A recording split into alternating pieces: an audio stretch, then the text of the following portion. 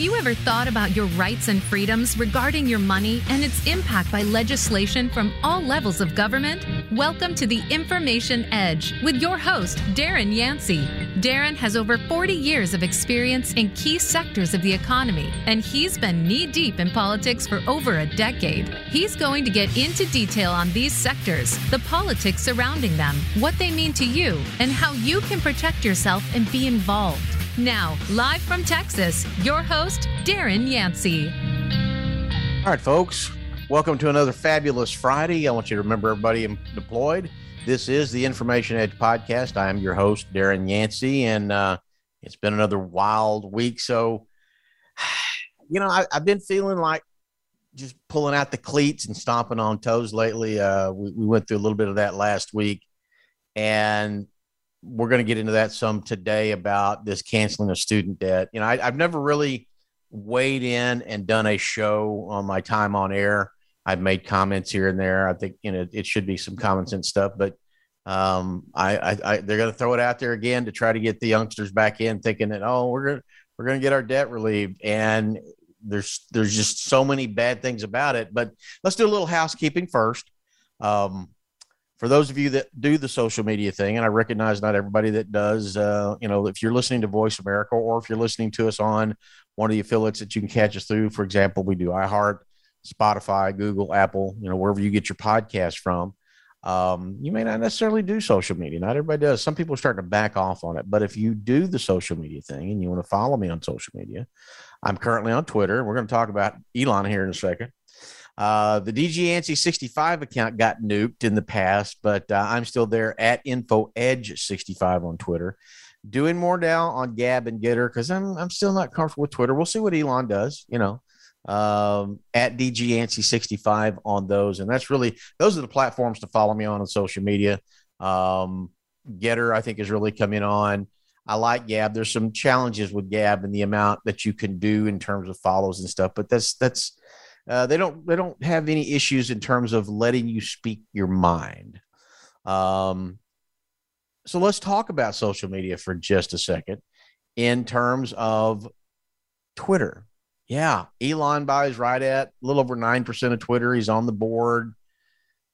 Don't know if that was the best investment he was going to do, but hey, it's his money, and I've seen all these. Well, he could have done so much social good with that money as when he goes out and buys parts of Twitter. Why would we do that? It's called America, jackass.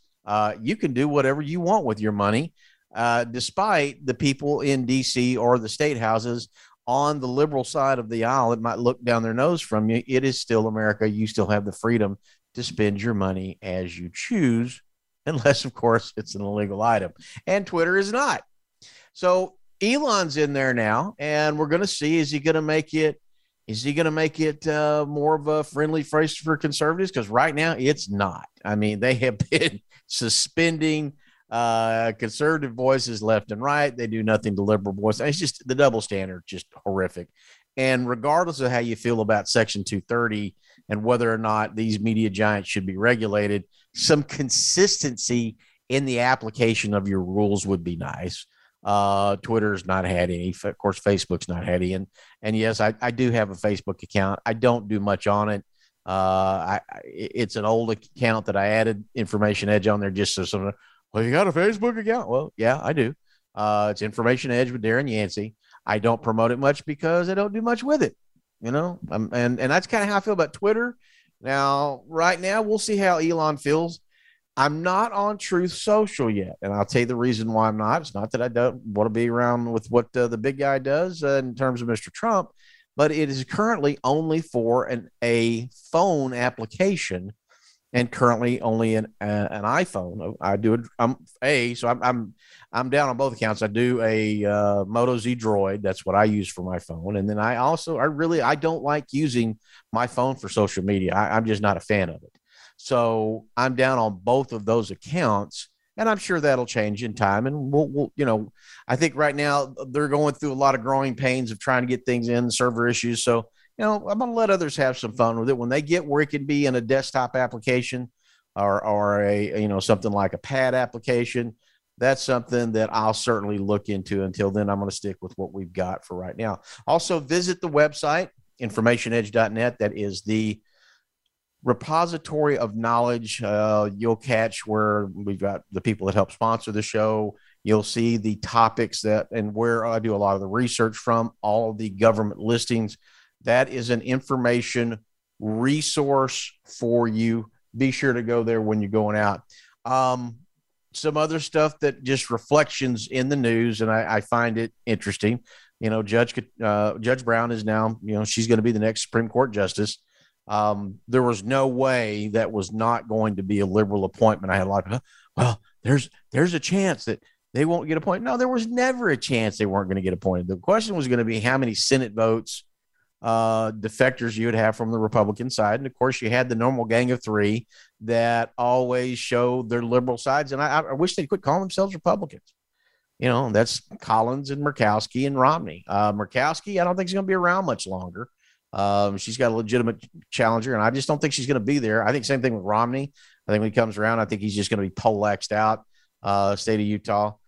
Collins, nobody has stepped up to the plate to challenge him. I don't know what to do, but this is not the first time Susan Collins has pulled a squishy. And look, if you go back and you look at the Judge Brown obviously was a qualified jurist. There's no question. You can't even remotely argue that she wasn't a qualified jurist. I think the issue boiled down to that I think disturbed myself and most people out there is the stance on pedophilia. I hate to use this word, but she's soft on it. And that's a disturbing trend that we have. All these people that are coming out trying to normalize pedophilia. I mean, good Lord, trying to groom kids, saying a child is gay as an infant. Let a kid be a kid. You know what? If a child, when it gets in his teenage, 16, 17, 18, says, I don't want to be the sex that I am, let them make that decision and say, well, I like the sex that I am, but I think I like the same sex for romance. Let them make that decision on their own. Stop this grooming nonsense. It's something that I'd forgotten.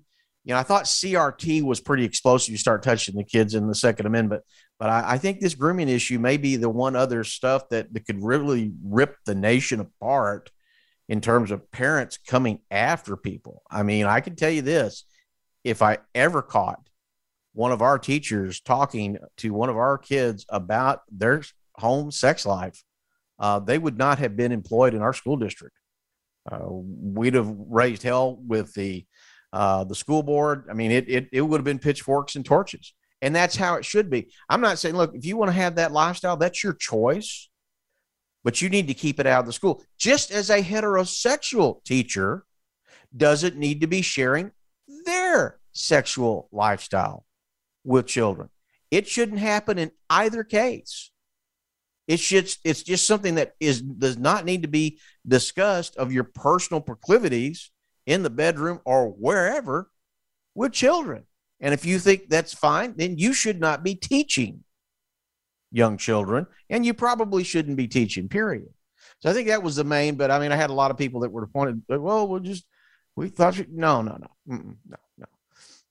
There were always going to appoint one. I think that, you have to look at this for what it is.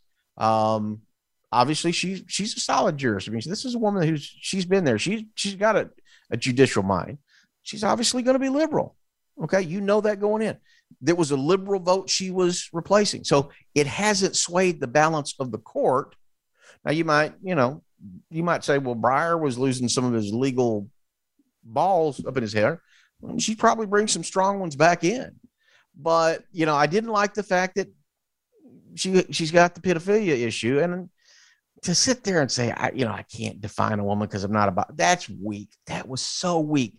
And then for this idiot Biden to come out today and pound the GOP, I think what she went through was verbal abuse. It was awful. I'm like, Joe, were you smoking dope when Kavanaugh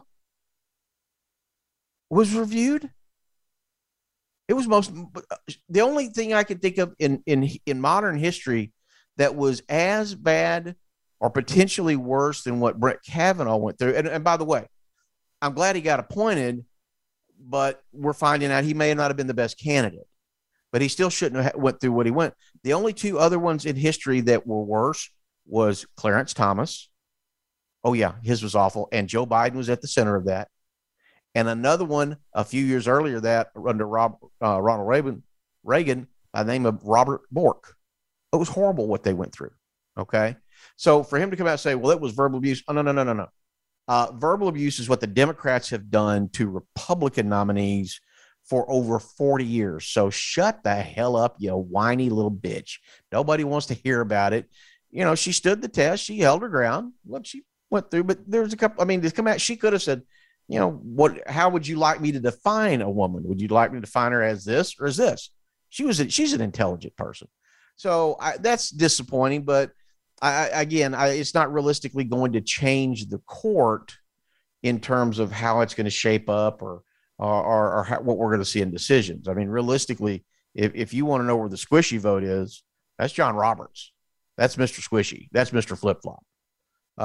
And obviously we've seen some occasions where Kavanaugh and Amy Coney Barrett don't vote as we thought they would. Doesn't mean that they may not vote the way we hope they do, but I will tell you right now, I would like to just, you know, lighten the load of the Supreme Court till the next presidential election, because I got to tell you something. It's a little tense right now. It's a little tense. So, you know, that's some things that have went on currently. You know, it's funny also, how many of you realize that One America News has been removed from AT&T and DirecTV? That just happened. That's real. You want to talk about dramatic censorship. This is something, and we had heard about it a few months earlier. I have AT&T DirecTV for some services here, and I had called them over for something else, a billing issue. And I asked the person at that time, I had a discount expire. That's what it was. Bill went up $50. I'm going, I want my $50 back because I'm cheap. And I asked them, I said, are you folks going to drop One America News? Oh, no, sir. With the service that you have, you'll continue to keep One America News. Well, shoot fire. A few days ago, guess what? They had about 5 other channels they wiped out as well, but that's the one that we watch probably more than Fox. Fox, since the Murdochs have changed, it's not the same. I think they're trying to get a little bit better, but it's just not. One America News, though, came out, and they would tell things the way it is, and I think that's what scared them. And I think AT&T caved. So we're in the process of doing what we've done with Disney and others that are bringing in, get woke. Well, guess what? You're going to go broke. I think right now you've seen hundreds of thousands of people drop Disney after they come out with some of their wokeness in terms of their positions for supporting grooming and things to that nature. But I can also tell you this. With what AT&T's done by basically killing the paid subscription service available for One America News, I don't think One America News is going to go away. They're out there and they've gotten a lot of positions on it, but I think they were on the verge of becoming potentially the next Fox News. This knocks them back. So unless somebody comes in and fights to bring them into a major network again and get them on a subscriber service, I just don't know how relevant One America News is going to stay. I hope they do. We're certainly going to subscribe to them, help support them. I think you should too, because I think they're one of the few outlets out there. I mean, you do get some spin, but you don't get a lot of spin, and it's conservative spin. So if a liberal wants to watch it, they know what they're dealing with. But one thing I'll say about this, I've never caught them lying. I've never caught them misrepresenting. They may give their spin on something, but they were pretty honest. But I thought that was very interesting in itself. So let's get back to stepping on snowflakes. Joe Biden right now and his team, Peppermint Patty, Alfred E. Newman, which I'm talking about, Jen Psaki and Pete Buttigieg, and some of the others, the clown I can't even name for Homeland Security. The policies they have floated out, he's got to feel like a piñata. And I'm not talking about just a regular piñata. I'm talking about a piñata at a baseball birthday party of 12-year-old little leaguers who could just knock the snot out of it. But this is one of those piñatas It was made so well that it takes 13 kids just beating the snot out of it before it finally breaks. And that's what I think Team Biden is right now. They're a pinata, and they're just getting clobbered. And I'm not going to sit here and go through. I mean, I've done shows on it. We blog on it. You know what the problems are. Okay. The challenge with Mr. Biden is he's so demented, so delusional. You know, he tries to blame the current gas issue on Russia. And I will tell you guys, and AOC, the dim-witted one from New York, tried to come out and, well, this is collusion and this blah blah blah blah blah blah. No, it's called market forces. It's called supply and demand. Inflation occurs when you put too much, when you increase the money supply beyond the boundaries of what market demand can handle in materials. That's why for the past 2 years, you keep putting all this money in, but you'd shut manufacturing down. Well, people are fighting for goods and services. They still haven't got manufacturing back up to where it needs to be. And that's something that has got to change. And a lot of it is restrictions still related to COVID that we know by now. It's just false. I've heard the term Great Reset they're trying to do. I don't buy it. There's no way you can do a Great Reset. The people, at some point, the people will revolt and they'll massacre those that are trying to do it. This isn't the 14 or 1500s where you had fewer people and more, what's the word I'm looking at? Lesser weaponry. You've got people now that are ex-military, paramilitary, that basically, they can take a hunting rifle and take somebody out 800 yards. So, I mean, if these people try that, it's just going to end in a bloodbath. So I would hope they'd have the common sense not to. But we're seeing all these failed policies. They're trying, well, we're going to call in the oil company executives, and we're going to get to the bottom of this. And if I'm an oil company executive, I'm going to say, you know what? I haven't done anything to change the price at the pump. I haven't hired on any more people. Didn't reduce anything. But here's what the commodities market did the day you came out and you said, we're going to have sanctions. And they looked at the crude inventories of what we have. They looked at what we can refine in our capacity. And they looked at refining capacity. They said, oh, we're going to have a deficit. And they started raising the price. And that's exactly how it's worked. But this is just the most recent in just disaster after disaster after disaster. And for those of you that it just absolutely kills me that are saying, well, we need to go spend more money in Ukraine.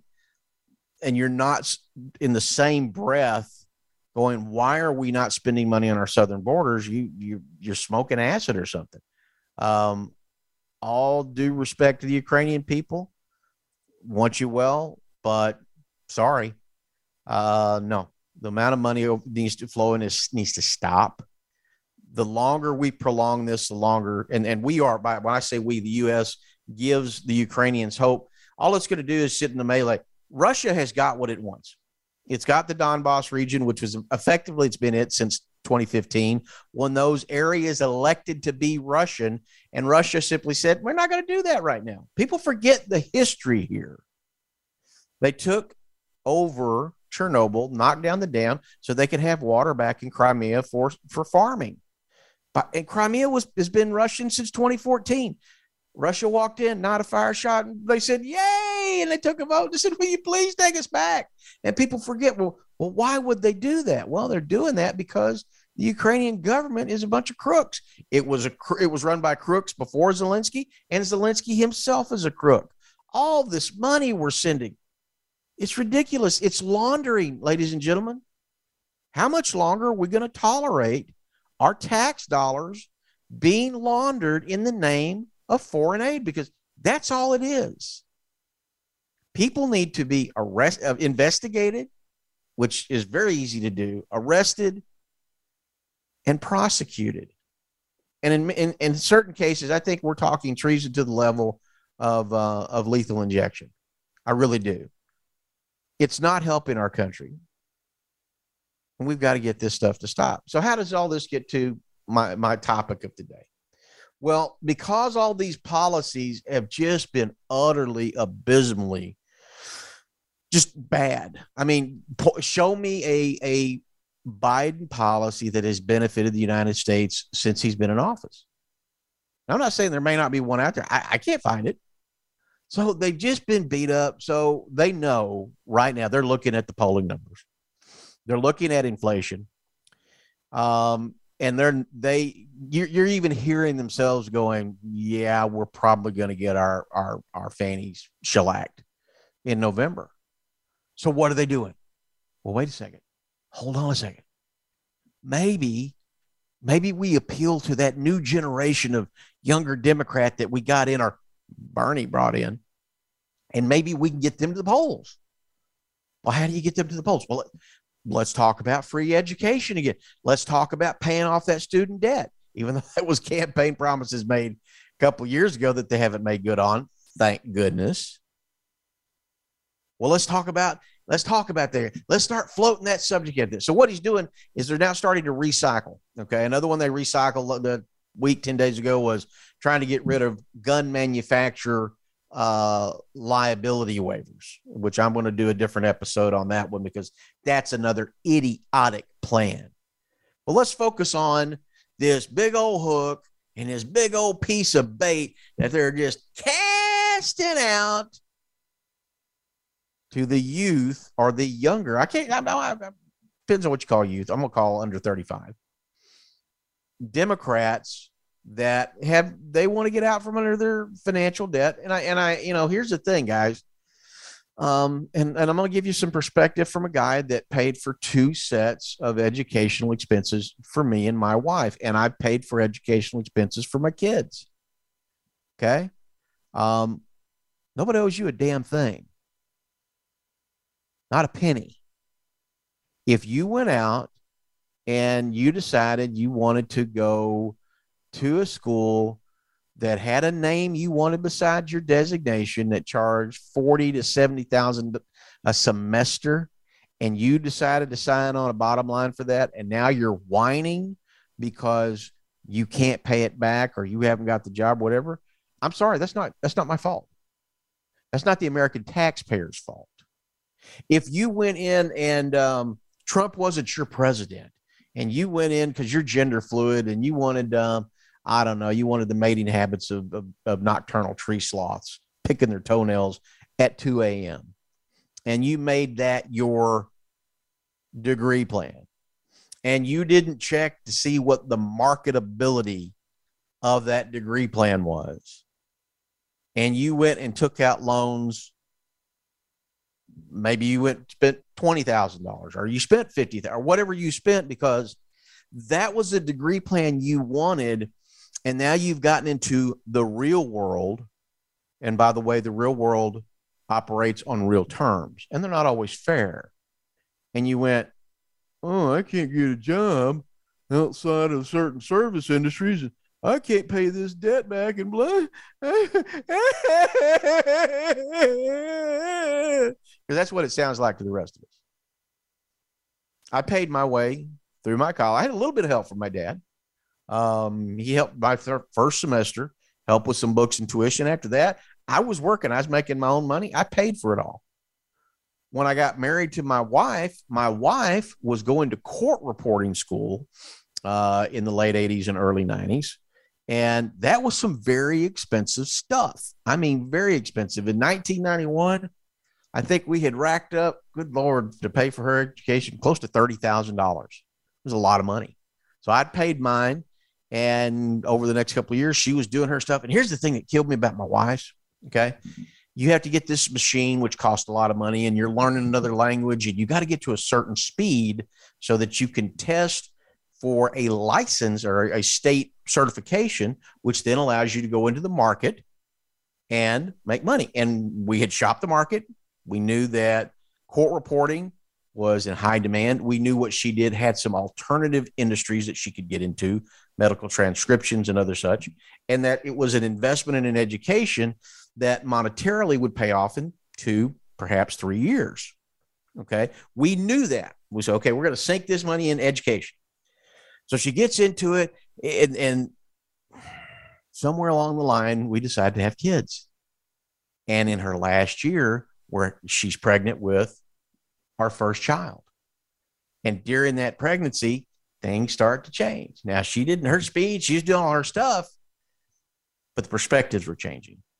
And about the time she was getting ready to test for her state board certifications, we had our first child. And it was wonderful, by the way. It was wonderful. I was happy we did it. But it changed what she wanted to do. And the reality was when the child came and stuff came along, it impacted her ability to be behind the machine, to go to school, to keep that speed up, and thus ultimately test to get that certification. And it was bad timing. It was bad timing. But in essence, we didn't pursue it. I say we, my wife did pursue it, and things changed. Now, that education she got was a very high-end education. It was focused on legal, and my wife's a pretty sharp gal. And when we went into insurance, she came into insurance with me, got herself licensed, and a lot of that stuff that she had taken applied. So while she didn't go to a 4-year university per se, the institute she went to was very high dollar, very expensive, and we had to pay that money back. You know, the fact that life said, you're going to start a family, and mama, when you have the baby, your perspective's going to change and your wants are going to change, and what you define as success is going to change. Those weren't baked into the original plan, but it didn't matter because the reality was we had to deal with it. My kids, as they've come through, and college has not been, I got 4 kids. My first 2 both had scholarships. My oldest was a musical prodigy, went into a school. They covered a lot of it with it, but I still had to pay some more. Went into the first 2 years, did his stuff, and he came out and said, Dad, this isn't for me. They're wearing me out. They're killing my love for music, and I want to try something else. Now, fortunately, we had paid for his stuff. I didn't want him having that burden, and it was actually a high-dollar school. If it hadn't been for the scholarship, it wouldn't have happened. But we paid for it. My next son came up, has a scholarship, went to the state school, didn't have as much, got into it. First couple of years, there was, and we're going to talk about college here coming after the break, because we're coming up on a break. And he got into that 2-year mark. He said, Dad, there's a lot of things changing here. This isn't for me. He lost a scholarship in his second year by one, just a smidgen of a grade point average. So we had to pay more of that second year, but we paid it. Uncle Sam didn't come write a check for me and go, well, here, Darren, here's all your expenses. So I want you to understand, for the balance of the show, we're coming upon a hard break here, that the things that I'm going to talk about, I've had to pay my fair share of educational expenses. I get it. And I'm sorry, you're not going to get my tax dollars without a big bloody fight. All right, folks, we are coming up on the bottom of the hour, and it's time to take a quick break, pay a few bills, drink a little tea. This is the Information Edge Podcast. I'm your host, Darren Yancey, and we'll be right back.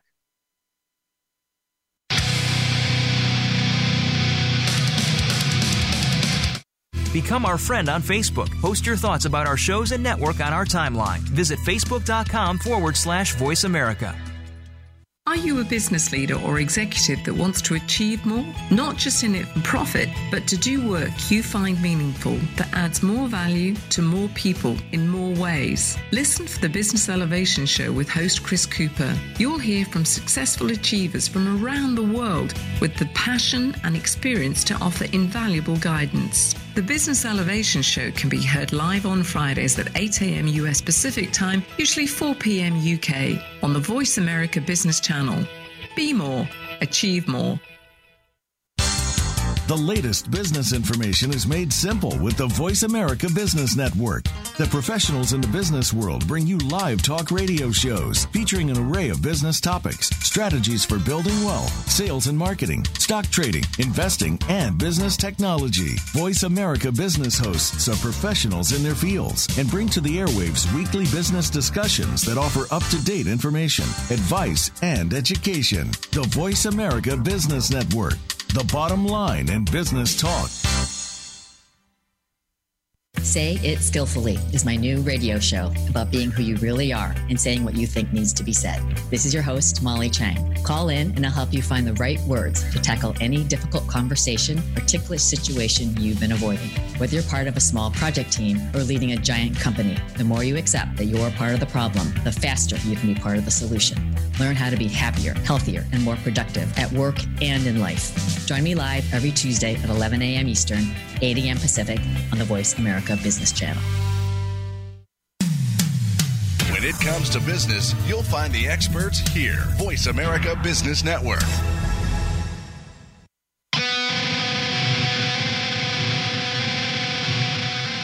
You are listening to the Information Edge with Darren Yancey.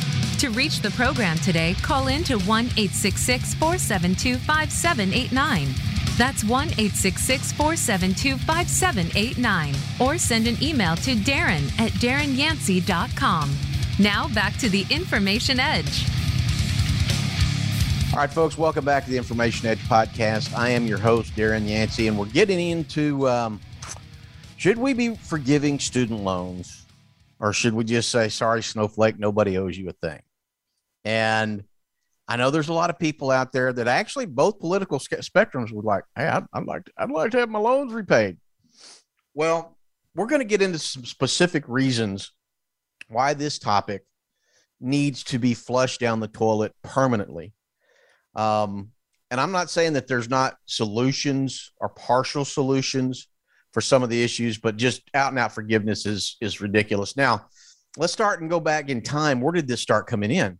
When Bernie Sanders was wanting to run for president, running on his socialist theme, he's the one that came out and said, hey, if you put me in office, I'll forgive your student debt. And that's where all these young people said, whoa, dude, you're going to do that? That's chilling. And they started supporting Bernie. And then, of course, Lizzie Hiawatha Warren, better known as Senator Elizabeth Warren. I call her Hiawatha because she does that a lot. She lies a lot. She got on that bandwagon. You know, well, if you follow me, I'm going to forgive your college debt. Well, bottom line, folks, let me explain something to you about campaign promises. Campaign promises rely on the ability for that campaigner to get other members of their party or other non-party members to come to agreement to put a plan together to execute a motion. And I will tell you right now, most campaign promises, with the exception of the ones that were made by Donald J. Trump, are garbage. If someone comes to you and says, well, I promise this and I promise that, don't vote for them. I don't care what party they are. Now, if they come to you and they say, I've got a plan, and this is what I want to do, and this is how I'm going to have to do this to get there, you need to listen to that person. But that was Bernie's promise. I'll relieve your college debt. Now, they've had different degree of how they want to do it, but they're bad ideas, folks. They're bad ideas. And we're going to talk about some things because realistically, you have to look at this from a common sense standpoint, and you have to look at it from a standpoint of economic turmoil that it creates. And there's a lot of problems. First off, let's start with the fact that when you sign a loan document, car loan, home loan, business loan, whatever it is you're going to do, that's a contract. That is an agreement between you and whatever entity that you are contracting with, that they're going to give you the funds and you're going to pay it back over X number of years. And that's an agreement. Contract law is the basis of modern day civilization. It's how you go out and get things that you can't pay cash for. It's how you buy a car. It's how you buy a home. Maybe it's how you paid for your furniture. And for a lot of people that goes to school, that's how they pay for their student loans. They do a loan. So if you erase contract law, it has ripple effects in a lot of different industries. Because if you're going to forgive for one, you got to forgive for others.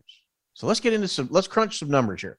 First off, if let's say there was a way to do it. There's a problem in that, how it's poorly targeted. Now, if you go to the blog, informationedge.net, I've got up there today. Sorry, Snowflake, nobody owes you a thing. And I'm reading from the blog that I put out here. Who benefits from loan forgiveness? Well, the problem that a lot of people forget about is that you've got a benefit where wealthy student loan borrowers, they probably don't need to get their student loans forgiven. They've got the ability to pay it back. Here's another thing. Now, I think right now you got 45 million borrowers in the United States that collectively owe about 1.7 trillion. That's a lot. Stop taking out the loans, damn it. 45. But when you look at it, you see, that's a lot. That's a lot. Well, 45% is roughly 20% of a 250 million adult population out of roughly 330, 340 million people here in the United States. So it's still a minority of people that are doing this. And that gets to poor targeting. Ladies and gentlemen, college isn't for everybody. According to that statistic I just read you, 2 out of 10 are going to go to college. I've heard, you see reports 3 out of 10. The bottom line is a majority of people do not go to college. They may go into manufacturing. They may go into trade schools. They may create their own business, but they don't go to college. It's not for everyone. So that's a problem. 40% of the outstanding student loan debts, 40%, okay? Medical school, dental school, which are big ones, okay? They have to spend longer time in there. They got to get a lot of equipment when they come out. That's why they got to make money when they come out. Business schools, not as much. And law schools, yeah, you're going to spend some money if you go to law school. So I would say medical, law, and dental are probably your 3. I don't know many people that are actually going a huge amount to business schools. I mean, I went to the School of Business within my college, but how many people are actually going to the Wharton School of Business right now? I don't know. But my point is this, 40%, in other words, probably $800 billion of that is for people in very specific sectors of the economy that don't correlate to everybody else. Here's the other thing. A lot of those folks are going to come out and be high. They're going to be high income earners. Now, let's say some of them wash out. They don't finish through. They've taken out loans. Well, sorry. Maybe you go back to your university and find a way to do loan forgiveness. Mr. Schmucky Chucky Schumer and Hiawatha have said that they want to put together a program. This is 2021, by the way, that they want to put together a loan program for forgiveness for those who earn less than $125,000. That'd be your threshold. Problem is a lot of folks say, that's too high of a threshold. And they think that if there's any loan cancellation, it should be limited to borrowers with lower income, which I'm not for any canceling. And as you'll see when we get later in the show, there's ways to potentially restructure. But the bottom line is, folks, you signed for it. You got to pay for it, okay? And again, this gets to item number 2. Canceling student loans forgets everyone who didn't attend college. That 45 million, 20%, there's a lot of folks that don't go. Is it fair for people out there, whether you are, let's say you are John and Jane college person that went on and you're successful and you're paying yours back, or you're Joe and Jane six-pack and you're working the trades, you're going through and you're working hard for your money. Is it fair that you pay taxes, additional taxes, to help promote 20% of the population? I mean, think about that. Just think about it logically. It's a bad idea. Why would you want to put that on people? You talk about a special interest payment. That's exactly what we're talking about. But let's dig deeper into this, okay? Now, you've heard people say, well, part of the problem with all the student debt is they're paying banks for loans, and instead they're not out buying consumer goods such as homes or newer cars. In other words, well, that $250,000 they're paying on that loan, you could be paying on a house and a car and living the American dream. But they can't do both. Well, I don't know that they can't do both. If you spend $250,000 on your education, I mean, I guess the question is going to be, we got to get back to these questions. You know, if you decided to spend $50,000, $70,000 a semester, that should be getting you a college and a degree plan, which in theory you should be able to pay back in 3 years. It takes a little longer because you got to pay for stuff. So did you not get career counseling? Did you check to see if there was a market? Mm-hmm. And did you see if it would support the payments to pay the debt back? These are common sense things. Now, look, if you went to junior college or state college and you maybe got 10 grand in debt, maybe you didn't think it through. But if you're spending $50,000 to $70,000 a semester in loans, did you not think this through? Because if you didn't, maybe you shouldn't be in the workplace to begin with. Maybe your intelligence quotient is below par. I'm telling you, there's a problem there, and we've got to get into that, because the reality of the situation is it's a misnomer that if you're not paying for debt, that it's automatically going to stimulate the economy. Okay. Student loan cancellations don't necessarily stimulate the economy. Liawatha says, well, if we cancel up to 50,000 of student loans per borrower, it would cost taxpayers $600 billion. Jiminy Christmas. But that doesn't mean $600 billion goes back into the economy. And here's the problem. Okay. Someone said, well, I want to help, but we got to make it work. It's got to work for the economy, dadgummit. Well, again, they're not going to buy a home. They're not going to necessarily support their local business. There's been the Committee for a Responsible Federal Budget, and they've done reports, and they say canceling all student loan debt would produce $90 billion in available cash. That was in 2021, by the way. $450 billion over the next 5 years. Maybe, maybe not. Why? Well, that one-time student cancellation, they saved the cash, but they're not getting a cash settlement. Here's the difference. So they're not stimulating the economy. That's a fallacy that's thrown out there. Well, if we do this, well, it's going to stimulate the economy in other areas. There's no hard data on that proves that. This is all theories and postulates that are based on prior generations and how they have spent when they've not had correlated debt. We're in a different generation that likes to do Google apps, and they want to do Apple Play, and they want to do a lot of stuff at home, and they don't necessarily have the same work ethic. So you can't assume that they're going to want to go out and take on the debt of a newer car, because that requires you to have to work. Or they're not going to want to go and take out the debt of a mortgage because, again, you have to work. So canceling student loans doesn't stimulate the economy. Here's another problem. Canceling student loans doesn't solve the elephant in the room, which is the rising cost of secondary education. And this is not just, by the way, this is not just relegated to universities and colleges. If you want to go to trade school, if you want to become an a mechanic to work on jets, or you want to become an electrician, it costs money to go to these schools. Now, I will say this is one of the things I love about the unions.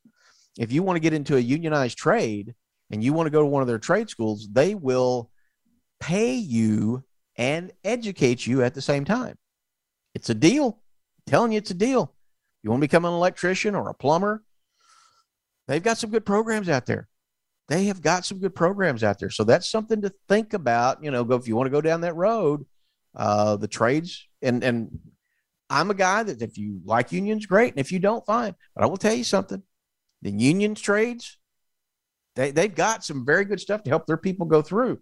So when you stop and look at and you go, well, the problem we have right now, if we don't start getting some of these tuitions down, eventually they're going to put secondary education out of reach. And this is something that's been going on. And a part of it is there's a number of problems. Number one, the issues of tenure within the academic community, where they don't fire anybody because of long they've been around. The salaries and benefits. If you look at academia, it is a miniature version of the U.S. government. It's bloated. It needs to be overhauled.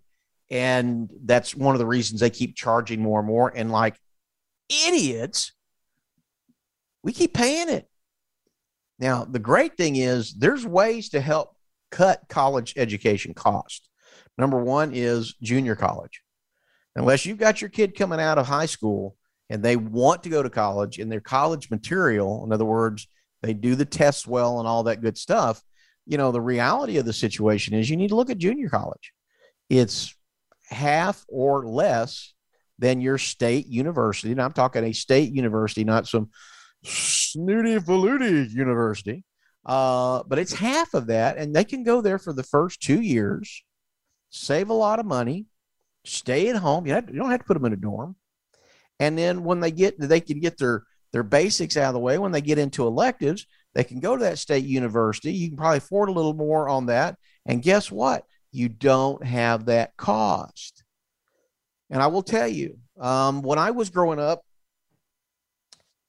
to a degree, depending on what you did, where you went to school did matter. I went to school to be an institutional trader, and I went to a very good business school here in Texas, but it was not Harvard. It was not Brown. It was not Penn, but it didn't matter because I knew how to have an interview. Today, it's a different environment. They're looking for people that want to work, they're actually looking at folks. Where you go to school is not necessarily an indicator anymore. So to go spend $50,000 to $70,000 a semester, you just got to relook at that. You just have to re-examine it. Those institutions just need to be knocked back on their knees because people can't afford to do it, and they're not garnering. You stop and look at the number of people that have all these high student loans. Okay. The university allowed them to take some type of degree program that was not marketable, or these folks that have jobs, or they've just got the social skills of a sloth. I mean, we just don't know. But usually, degree plan has something. You're going to spend that kind of money. You need to come out with something that they go, oh, yes, we need that. Engineering, we need that. Biosciences, we need that. Things to the nature that people actually have to work at. If you're just getting a degree in the marketing of flea bags, I hope you know what the flea bag market's like. And this is research, and yeah, mom and dad should help on that. And yes, the counselors, there's people that should be teaming, but I got to tell you something, it's there. Now we talked a little bit about, well, if you pay it, it has a bad distribution of who gets equal. But I mean, you really break it down, canceling student loans, it's unfair to borrowers that have paid off their debt. Okay. I've paid a lot of money in mine, my wife's, and my kids. I'm not asking to get it back, but I can tell you this: you start giving out other people, yeah, I'm going to want some payback compensation for mine. And I hate to even say that brings a bile in my throat. That's not a good thing for our nation. But the biggest problem, and we've mentioned several, it promotes fiscal irresponsibility. Okay. It's irresponsible. Oh, I just realized I put responsible. I got to correct the blog. Okay. It's irresponsible. You're teaching people that when they agree to a contract, that contract doesn't mean anymore. And I go back to what I said earlier. We are a nation of laws, and contract law is the stuff that allows you to go out and buy things without the ability to pay cash. If we forgave student loans, what's next? I mean, seriously, what's next? Folks, when we had the financial crisis of 2008, 2009, which really went back to 2005, those people didn't get to walk away from their loans. Okay. And there were actual crimes committed in that process. We watched it from the insurance side where we had people coming in wanting homeowners insurance that didn't look like they had the ability to finance a popsicle, much less a house. But it was amazing. You had a builder that built a house. You had a title company that would put together the title work, and a mortgage company, and they were all three owned by the same organization. Then they were selling it off to the secondary markets. Yeah, that happened. That's why after that meltdown, laws changed, things changed. But people at the end of the day still wanted a house. They went in, they signed on the dotted line. They did not get out of those mortgages, ladies and gentlemen, unless they walked away from them and had a foreclosure on their credit. Now, there were some things they could do to reduce it. They would go in and revalue the home. If you had paid $800 and it should have been $400, yes, there was some repricing and there were some revaluations done. There were things that were done to help people, but they didn't let them get off the hook. Remember that. So why should all these people with debt? Are you willing to give up your degree, forfeit your degree, say you never had it, lose it, boom, it's gone? Well, I worked hard for that. Well, okay. Then you need to pay for it. Now, I'm not heartless. I think there should be some reforms. Number one, this complete, the whole thing being financed is that's got to stop. I mean, Lord, if you go and buy a car or buy a mortgage, there are ratios they look at income. They should look at, if you're going to take out a college loan to go into a certain program, there should be some models out there that say, okay, when you come out, this is the industry that you're going to go into. These are the current salary ranges. This is the predictability of what it'll be in 3 to 5 years when you get out. Here's what we expect for you to make, and here's what you're going to be able to pay back. There should be modeling for that, okay? So that people can enter into, they go, well, what you're wanting to charge me in tuition, I can't pay this back till I'm 50. I may have to put some things off. It could make them have some pause. The other thing is the usury rates. Just about every form of loan financing is regulated in the amount that you could charge. Well, do the same in loans, but really knock it. If we really want people to educate, tied to the federal funds rate. Okay. If the Fed rate is 1% and the bank's buying it at 2%, then they get 2% over their federal funds buy rate. Now they're not just killing it, but they're making some money. If we truly want to get a better education, take a little bit less on the front side and do the things. These are a restructuring. This could be done, okay? But the biggest issue that I think somebody needs to have, if you truly feel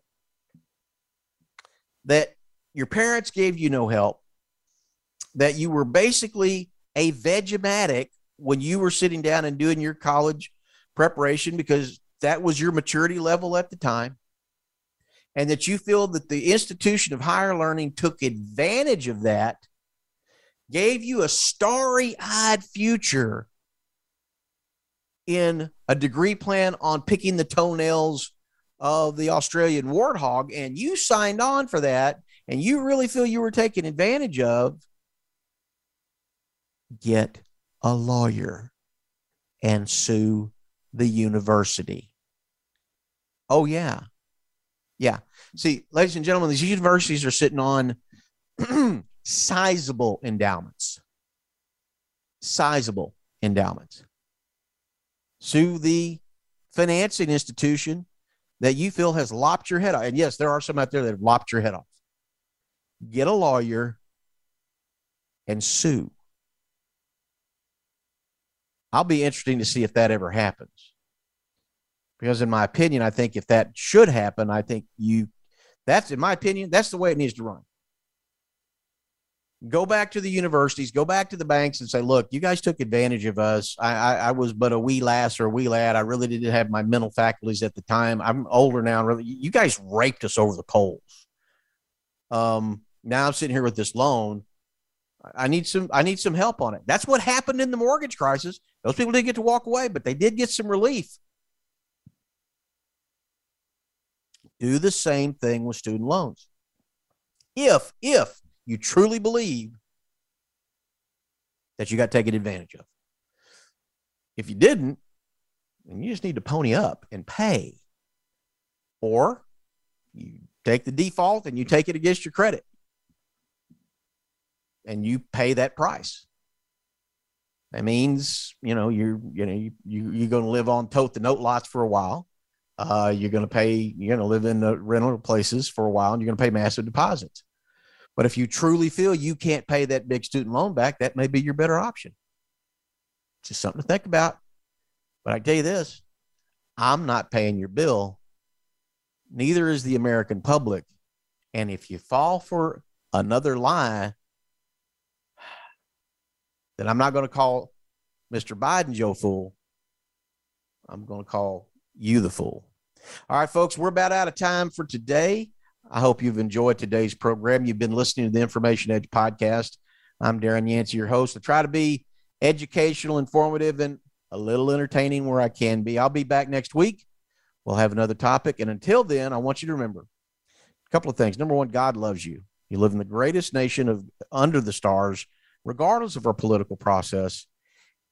And no matter what you want to do, it's out there if you will simply be willing to put together a commitment and go to work. Have a great week.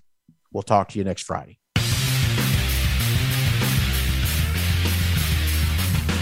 Thank you for tuning in to the Information Edge. Please join your host, Darren Yancey, again next Friday at 2 p.m. Pacific Time, 4 p.m. Central, and 5 p.m. Eastern Time on the Voice America Business Channel. We'll have more to share then.